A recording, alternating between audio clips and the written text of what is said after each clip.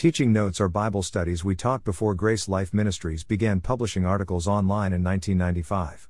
Some were presented as sermons, others as group studies. Our hope is that these older studies will be a blessing to you in your life and ministry. Please use them in any way God leads you.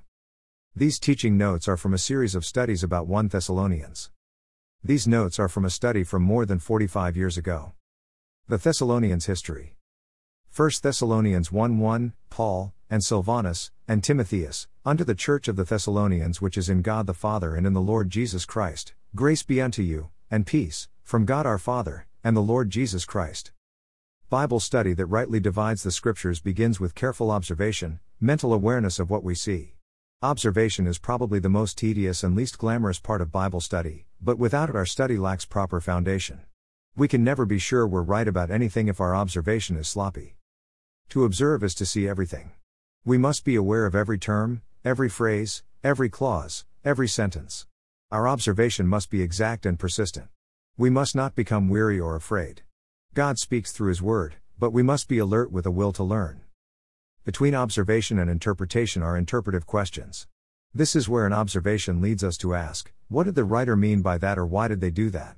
The answers to our questions led to our interpretations. Evaluation, application and correlation follow interpretation.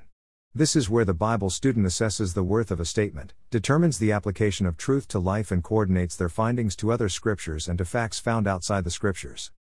Introduction to Thessalonians. We begin our study of 1 Thessalonians with an observation of three names, Paul, Silvanus, and Timotheus. This was a very common way of beginning a letter in ancient times.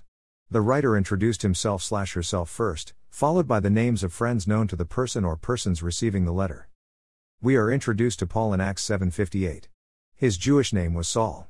He became the chief prosecutor of the Jewish followers of Jesus Christ. However, Saul's life was forever changed when he met the Christ on the road to Damascus, Acts 9. Paul, his Roman name, became the strongest and most active preacher of the Christian message. God used him in a mighty way in the lives of Gentiles and Jews in many countries. God used Paul to introduce a new spiritual economy, a new way of dealing with His people. Paul ushered in the dispensation of the grace of God, Ephesians 3:2. It was a mystery, a secret, that God had kept hidden until He revealed it to Paul. The secret? That the Gentiles should be fellow heirs, and of the same body, and partakers of His promise in Christ by the gospel, Ephesians 3:3-9. For 2,000 years God had worked exclusively through a chosen nation, Israel. The Jews were the people of God's covenants. Gentiles were aliens from God's promises, Ephesians 2:11-13. But God used Paul to reveal a new plan to the world. The bloody death of Jesus Christ brought Gentiles and Jews into a new spiritual body. Christ abolished, katargio, to reduce to inactivity, the Jewish legal system and made one new man out of Jew and Gentile, Ephesians 2:13-22. That was the message Paul preached everywhere he went, including Thessalonica. Next time, we will continue to look at the introduction to 1 Thessalonians in the next part of our special series. Thank you for reading these teaching notes from more than 45 years ago. My prayer is they will be a blessing to you in your life and ministry.